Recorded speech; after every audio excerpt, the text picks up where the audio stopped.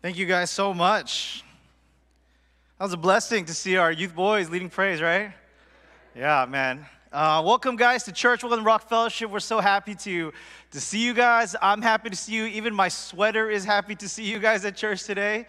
And I want to welcome those of you who are watching online as well. If you're watching in Alaska or Arizona, thank you so much. Alaska or Arizona or California, wherever you're watching from, we're so glad and thankful and honored that you would spend this time with us.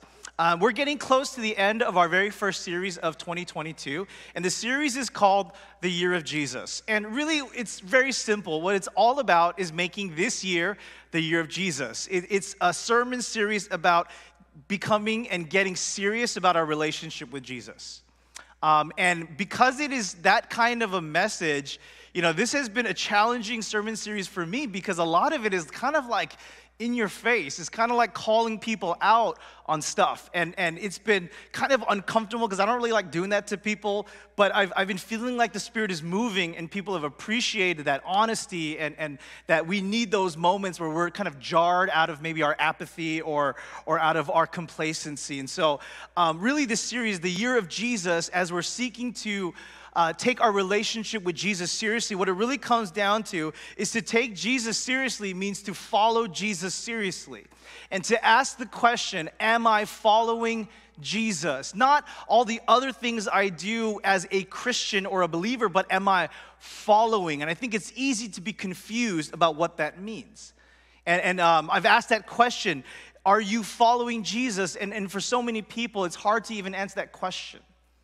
A lot of times it's like, what does that even mean? How do I even really know? And so for the last few weeks, we've been talking about these verses statements that can help us to understand and see what it means to actually follow Jesus in our lives. So here's a quick recap. Previously on the Year of Jesus, the first week we talked about decision versus commitment, which was, and the second one was knowledge versus intimacy, and the last week was one of many versus one and only. What this meant was, on the first week, we're talking about, have you made a commitment to follow Jesus or simply a decision to believe in him? Is it just a decision, yes, Jesus is real, God is real, and he's the Son of God? Or have you made an actual commitment to follow him every day, every week? The second week, when we said knowledge versus intimacy, it was a question of, do you know about him or do you know him? Do you have a lot of knowledge of who he is and the Word and the Bible, which is all really, really good stuff, but do you have intimacy with Jesus? Because that's where it's really at. All that stuff, all the things that we learn, that is for the purpose of creating intimacy with Jesus. And it's easy to have knowledge without intimacy, but you can't. But you can easily confuse yourselves and stop at knowledge and not have intimacy with Jesus. And last week, what I thought was the hardest message was this idea of Jesus as one and only versus Jesus as one of many.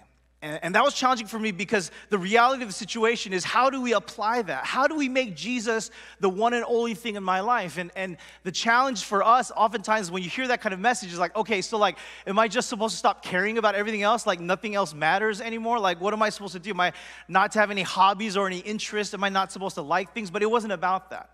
What it was about, as we talked about last week, is making Jesus your one and only is about inviting him into all the other stuff.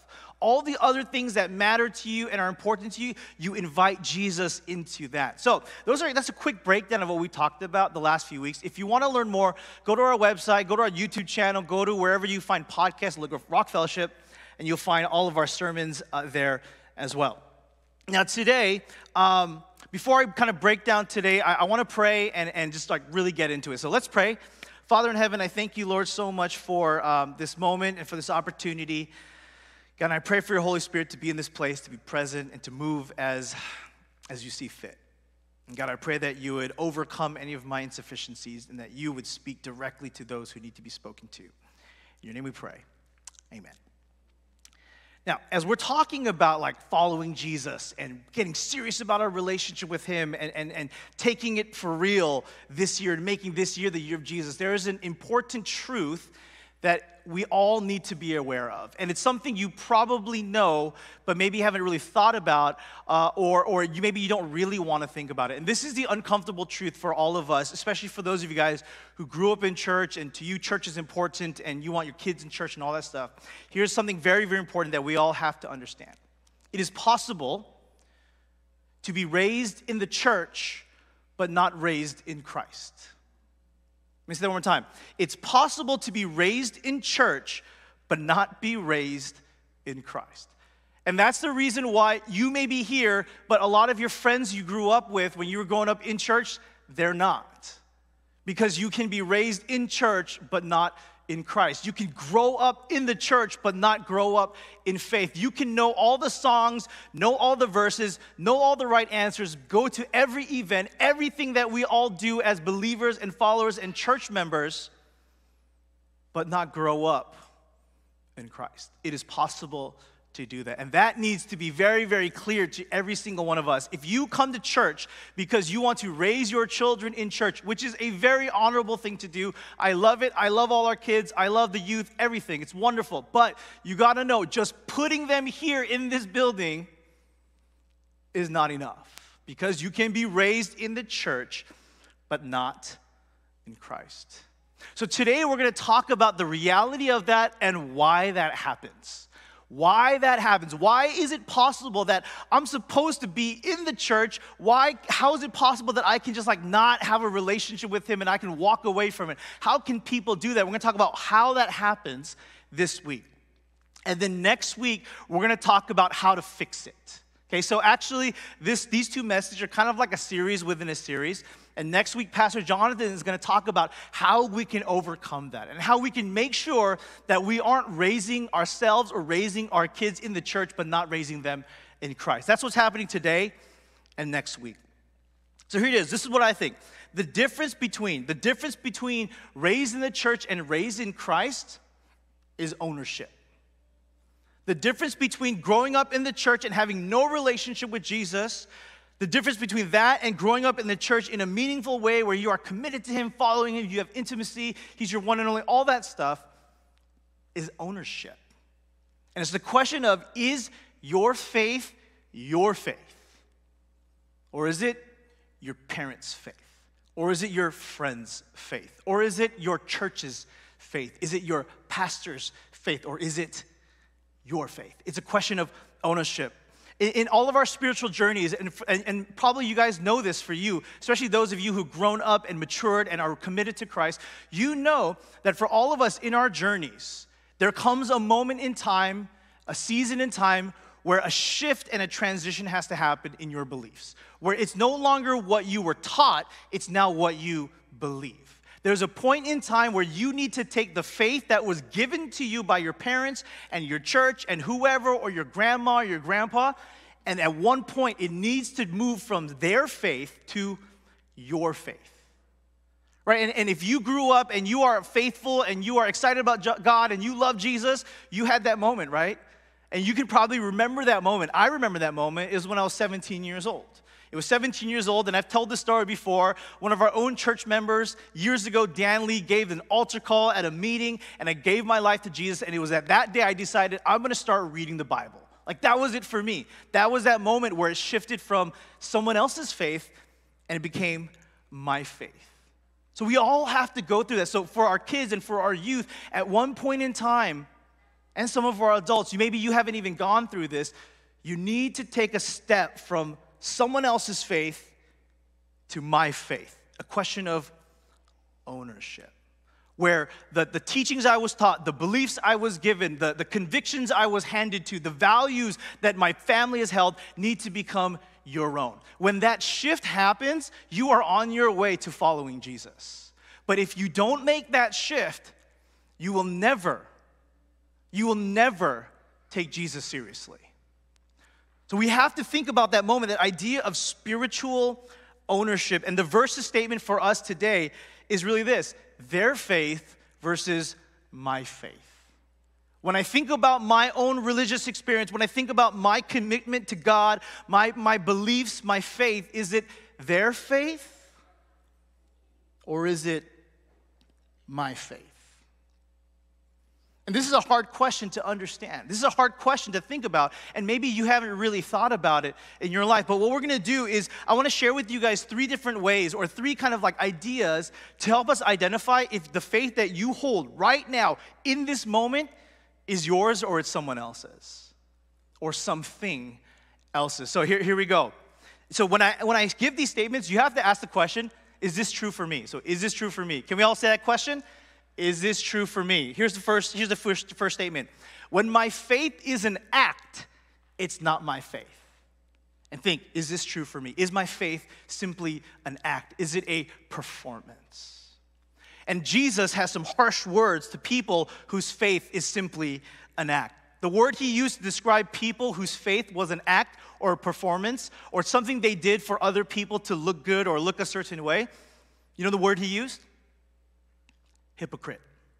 He used the word hypocrite, which is a harsh word. That's probably like the one thing nobody ever wants. That's like kind of the worst thing to be called this day and age, right? Like hypocrite. That is horrible. No one wants to be called a hypocrite. But what's really interesting is the way Jesus used the word hypocrite is actually slightly different than the way we use it. The way we use it is like you're a hypocrite if you'd say one thing and do something else. That's how we understand someone to be a hypocrite. Now, but the origins of the word hypocrite, it was a Greek word, and it referred to, and it was actually a classical Greek theater word, a theater word like plays and songs and musicals, a theater word. And Greek actors, they were called, guess what? Hypocrites. And it wasn't bad, it was just like an actor was a hypocrite. A person who puts on a show was a hypocrite. And what they would do is these Greek actors, they would play several different characters in one show. And when they would move from one character to another, they would take off masks and switch masks. That was a hypocrite. And so when Jesus called people, especially the Pharisees, hypocrites, what he's pointing at is not necessarily, and they did that, you say this and you do something else. It was that their faith, their commitment, their devotion was all simply a performance. It was an act. Listen to what he said. I'm going to read a few verses to you guys from Matthew chapter 23. This is Jesus' rebuke, his calling out of these Pharisees. Everything they do is done for people to see. They make their phylacteries, which are these little boxes that have little Torah scrolls in them. They make them wide and the tassels on their garments long. They love the place of honor at banquets and the most important seats in the synagogues. They love to be greeted with respect in the marketplaces and to be called rabbi by others. Woe to you, teachers of the law and Pharisees, you hypocrites, there's that word. You clean the outside of the cup and dish, but inside they are full of greed and self-indulgence. Blind Pharisee, first clean the inside of the cup and dish, then the outside will also be clean. One last verse. In the same way, on the outside you appear to people as righteous, but on the inside you are full of hypocrisy and wickedness. Right, so it's clear that when Jesus looked at these guys, he says, it's all an act. All the things that you do, the praying, the fasting, the worshiping, the serving, all that stuff, it's all an act, man. You're just performing for everyone else because you love for people to look upon you with favor. Say, look how spiritual they are. Look how amazing they are. They're amazing. I respect them so much. I want to be like them. I want my kids to be like them. Like that, it's all an act. And this is so important for us who are followers of Jesus to know, to make sure that our faith isn't simply an act to look a certain way to people, to put on a facade. But also, if you're a person, you're not really sure about Jesus and you have doubts and questions and maybe you haven't had great experiences with Christians, we're talking about today, these are going to be those reasons why. Because you met some people who their faith was all an act. And when you saw that, you're like, what is that? What is that about? They look all perfect on the outside, but I know what they are. I know who they are. I know what they've said. When your faith is an act, it's not your own. It's someone else's. For the Pharisees, it was all about pleasing other people and looking good in front of people, and we can do the same thing. Sometimes we can take our faith and make it about other people. We can make it about the people in this room. We can make it about strangers we've never even met. We feel this need and this desire to look a certain way or act a certain way or be thought of a certain way. Or on the flip side, we compromise our values, we compromise our beliefs, we compromise our commitments because of other people. When that's our faith, when it's simply an act, it's not really your faith, it's their faith. It's your parents or your friends or your pastors or strangers or your teacher or people you think are cool and people you think that are awesome. It's theirs, it's not yours. When we do this, and here's the important thing. What you're doing is you're giving power and control over your relationship with Jesus to other people. Like, that's crazy, right? Like, you would think your relationship with Jesus is probably the most private thing, is your thing, right? But it's possible to give other people power and control over that. And they get to tell you what your relationship with Jesus is like and how to follow Jesus. And I got to be honest, part of this is this idea of, and we've all been there, right? If you grew up in the church, we've all been there, that the reason you come to church and you like church is because your friends are there. And that's great, right? And I'm not saying that it's bad to have friends at church. No, I love the idea that we have friends and we have community. I mean, the first part of our mission statement is connect people to what? A loving community. That's what it's all about. But if that's all it is, your faith is not your faith, it's your friend's faith. So we have to ask that question, is it true for me when my faith is an act, it's not my faith? Is that true for you? The second statement is this: when my faith is about rules, it's not my faith. When my faith is about rules, it's not my faith. There was another time when Jesus was doing his thing, and it was in the beginning of his ministry. And he was gaining popularity, and word got out to other religious leaders and other Pharisees, and word got out to Jerusalem, which was the center. And they're like, hey, there's this Jesus guy up north, and he's saying some crazy stuff, and he's doing some crazy things. Have you heard about it? And the Pharisees are like, oh yeah, I kind of heard. I don't know what his deal is. Maybe we should go check him out, and let's see if he's legit. Let's see if he's on our side. Let's see if he's one of us. Can we give him our stamp of approval and endorse him, right? And so they sent a group of Pharisees to go to Jesus in Capernaum to check him out and have a conversation and an interview and see if this guy is okay. And so they go there, and the first thing that happens is they see him and his disciples, and they're eating, but they didn't wash their hands. And so this is how the story goes. The Pharisees, talking about the Pharisees, and they saw some of the disciples eating food with hands that were defiled, that is, unwashed.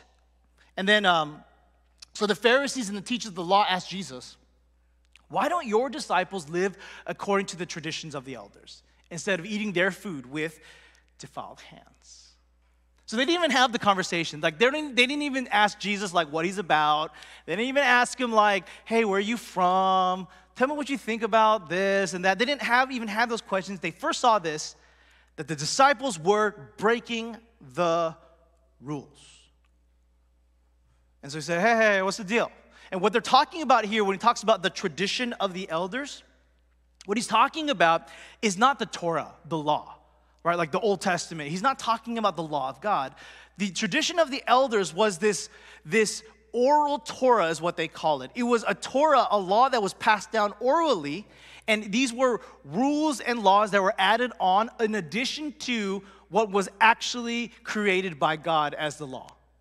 Okay, and so, and there was it was kind of a myth, and people weren't really sure. And in these traditions, in the oral Torah, there were hundreds of rules and hundreds of laws that people had to follow. And this is what he's talking about. He says, hey guys, oral tradition, oral Torah, you guys remember you're supposed to wash your hands, which, is a good idea, obviously. But it was in this way. And then Jesus is he's not having any of it. This is what he says. This is how he responds. He replied, Isaiah was right about you when he prophesied about you hypocrites. There's that word, you fakers, you actors. As it is written, these people honor me with their lips, but their hearts are far from me. They worship me in vain. Their teachings are merely human rules. You have let go of the commands of God and are holding on to human traditions. So Jesus had a big problem with this, clearly. And you look at his life and ministry, he constantly calls out this perspective, this idea of legalism, this idea of religiosity.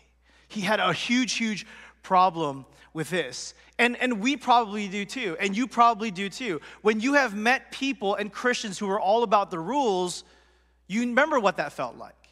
And you remember what that experience was like to talk with them. And you remember what it was like when they judged you because you didn't follow the rules that they thought were so important. Remember what that was like. And so if you don't like that, you're going to love Jesus because he was not about that either. And so what he does is he says to them, actually in the New Living Translation, he says, their worship is a farce. I like that. It's a farce. It's all fake. And Jesus had a huge problem, especially when the religious leaders would use the rules, when they would twist God's word to hurt the people God loved. Because right after this, he brings up a very specific point. He says, listen, Pharisees, this is all bogus because what you guys do is ridiculous. You follow these rules that you guys kind of made up. It's not even my rules. You made these up, and you make it and you use it in a way where you can create a loophole where you don't have to even take care of your parents anymore. Like your parents are older and you're supposed to help them out, but you use the law of God so that you can not take care of your parents. Right? So he's really against this whole idea. And in Matthew chapter 23, back to the chapter that we looked at, he says to them, and this is so important, woe to you, teachers of the law, Pharisees, you hypocrites, you shut the door of the kingdom of heaven in people's faces. You yourselves do not enter, nor will you let those enter who are trying to. And this was the big problem, and this is the big problem, and this is what Jesus was really against. This is why he was so against legalism. Legalism makes it hard for people to come to God. And legalism makes it hard for people to stay with God.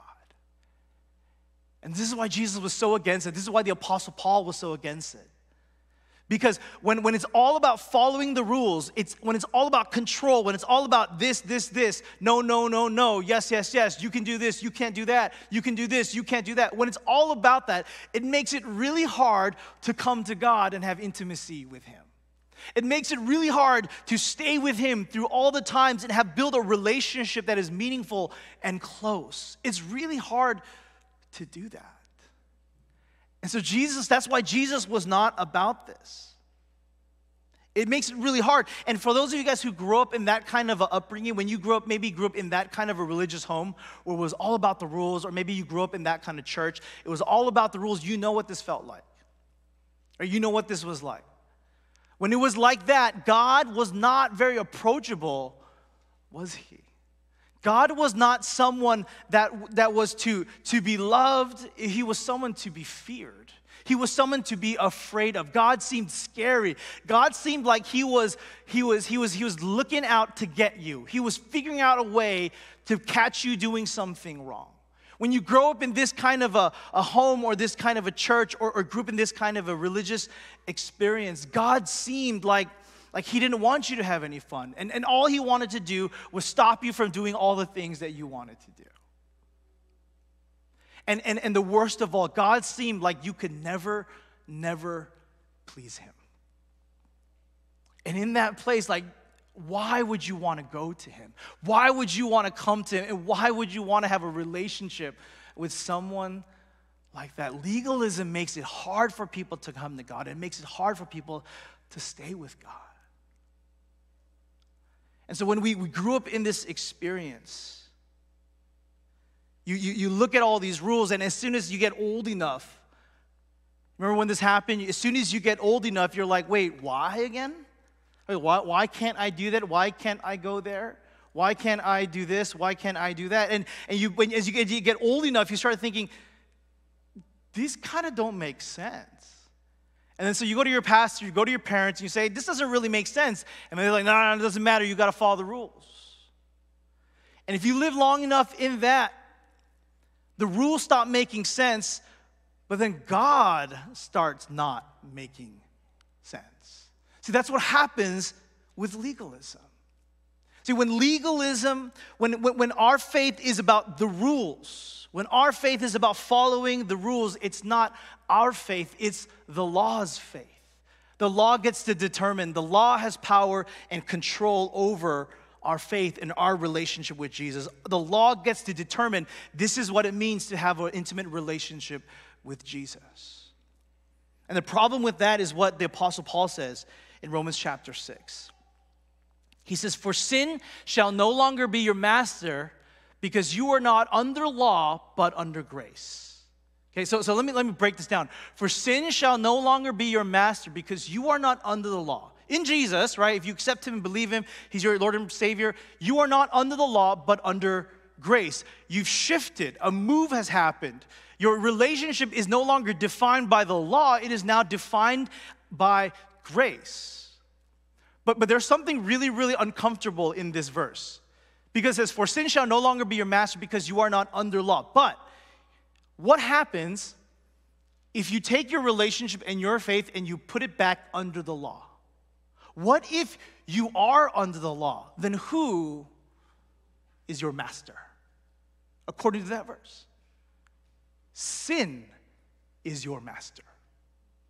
Sin is your master. If you put your relationship with God back under the law, when you make it all about the rules, when you give the law and legalism control and power over your relationship with God, sin is your master. But Chris, how does that make any sense? Right? How is it that sin is my master when all I want to do is obey God?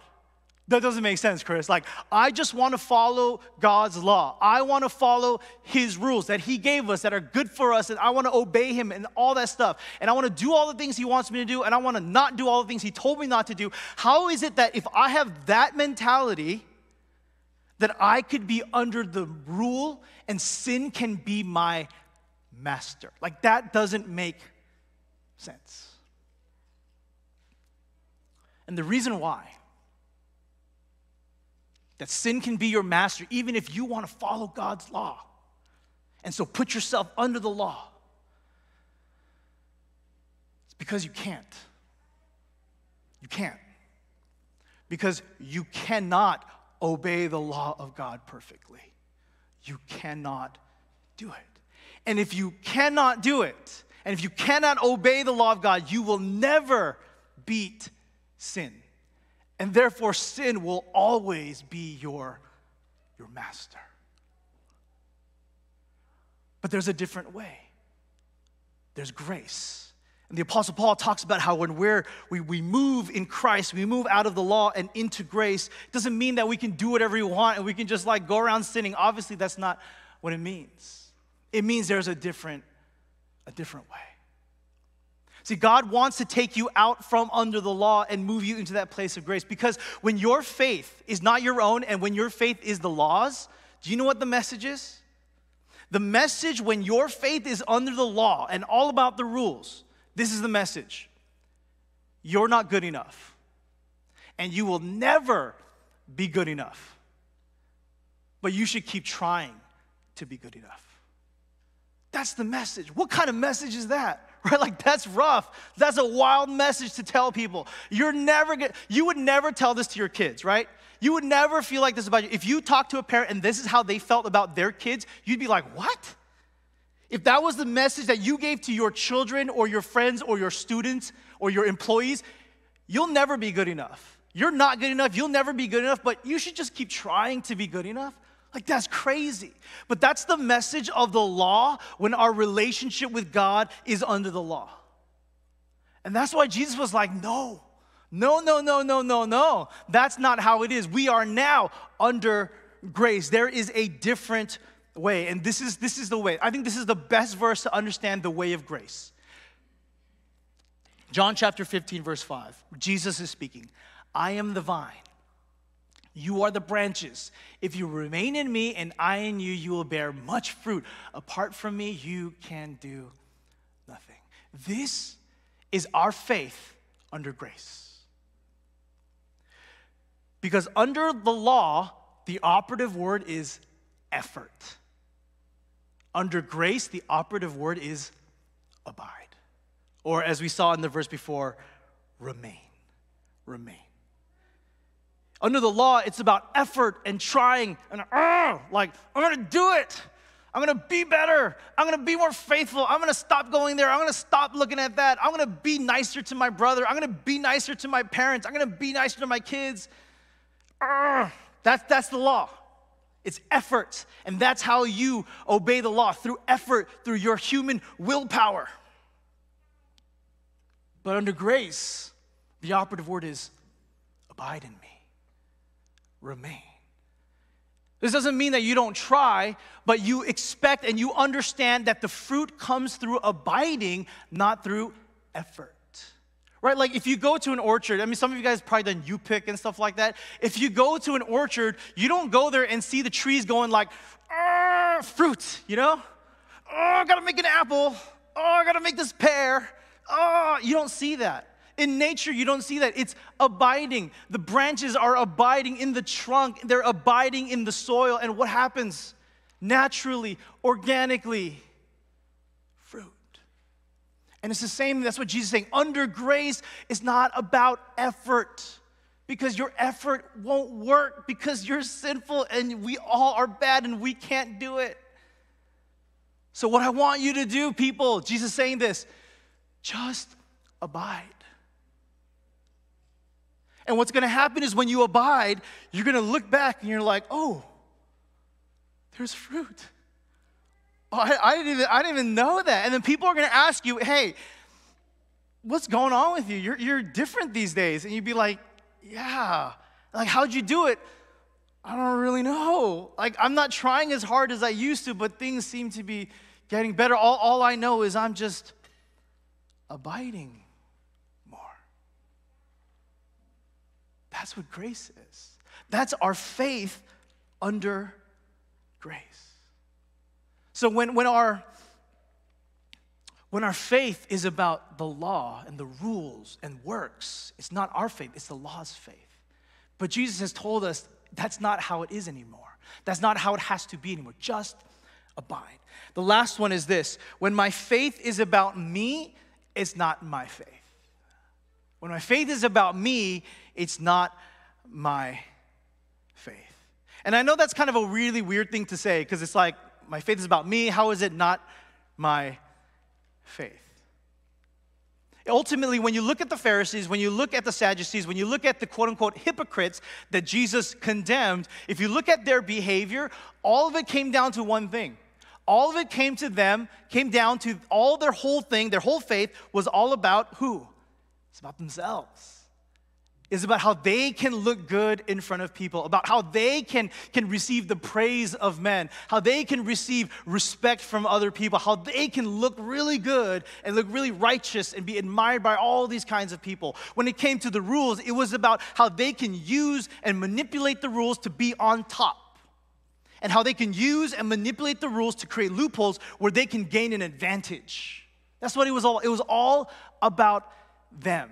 And when we have a faith like that is all about me, when we have a faith where it's about me, when we have a faith where it's about how I feel, when we have a faith where it's about what this can do for me, what God can do for me, what Jesus can do for me, when we have a faith where it's about how it can be convenient for me, guess what? You're not following Jesus. You're following you.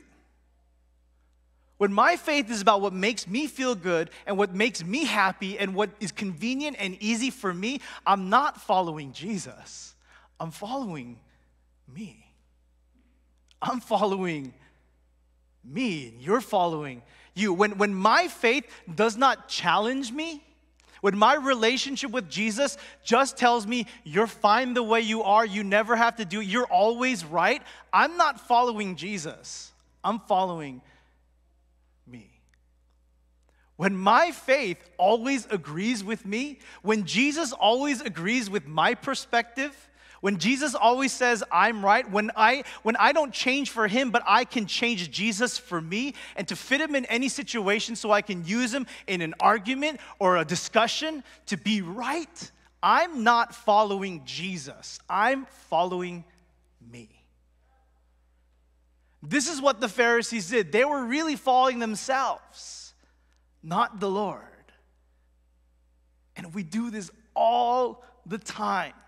And I know it's strange because I said, the statement was, when my faith is about me, it's not my faith, which sounds kind of contradictory. But the Apostle Paul teaches us something really, really important. We're almost done here. In Romans chapter 7, he says, I see another law at work in me, waging war against the law of my mind, making me a prisoner of the law of sin at work within me. What the Apostle Paul is talking about is that in us, there is something there that can take control. And when I say, when my faith is about me, it's not my faith, the Apostle Paul is saying, yeah, you know whose faith it is? It's your sinful nature's faith. When your faith is about you, it's your sinful nature that is in control. It is your sinful nature that has the power and control over your relationship with Jesus. That's crazy, okay? Just think about that. It is possible for your sinful nature, your selfishness, my selfishness, your greed, my greed, all of that, my sinful nature, it is possible to allow my sinful nature to be in charge of my relationship with Jesus. That's crazy.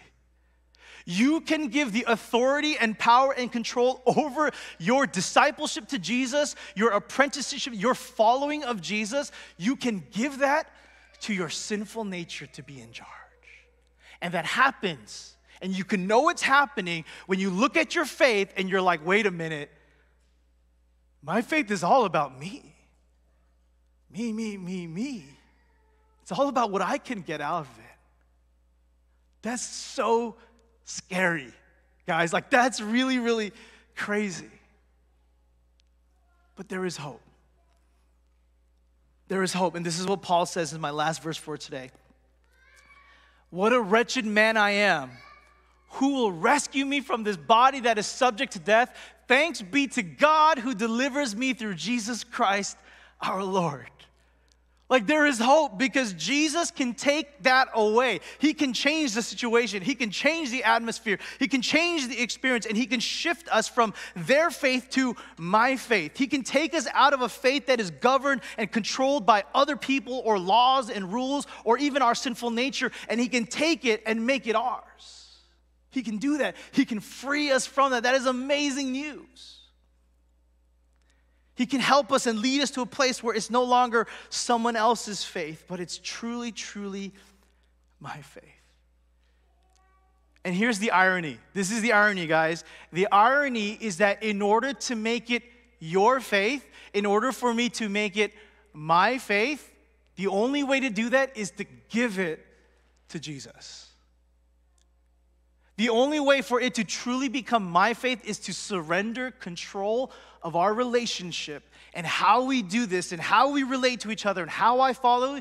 When you surrender that to Jesus, that's the only way to make it truly our faith.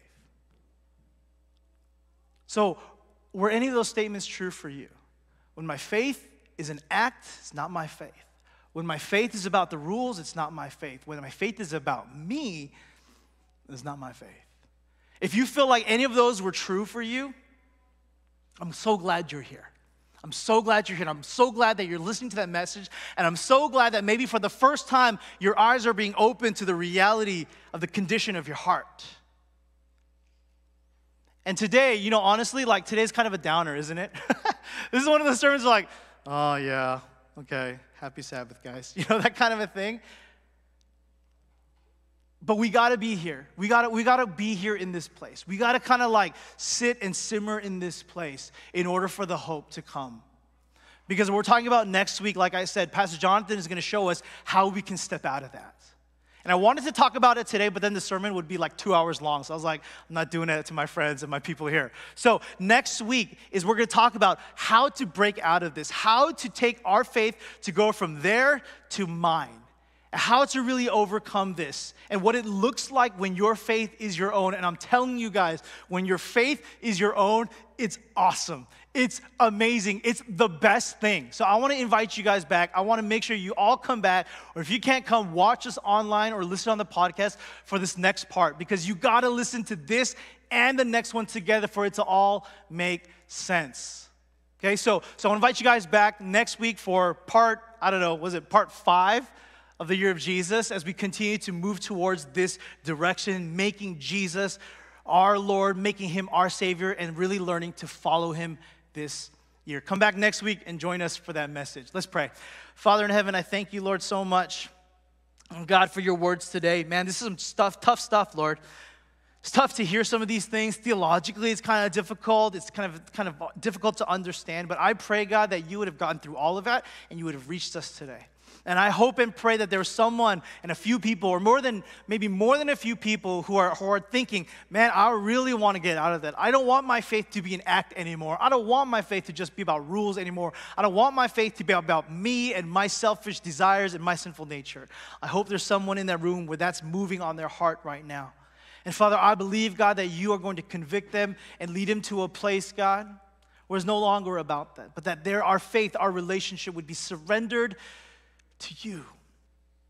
And we would begin to take you seriously this year and begin following you for real. Lord God, please move on our hearts.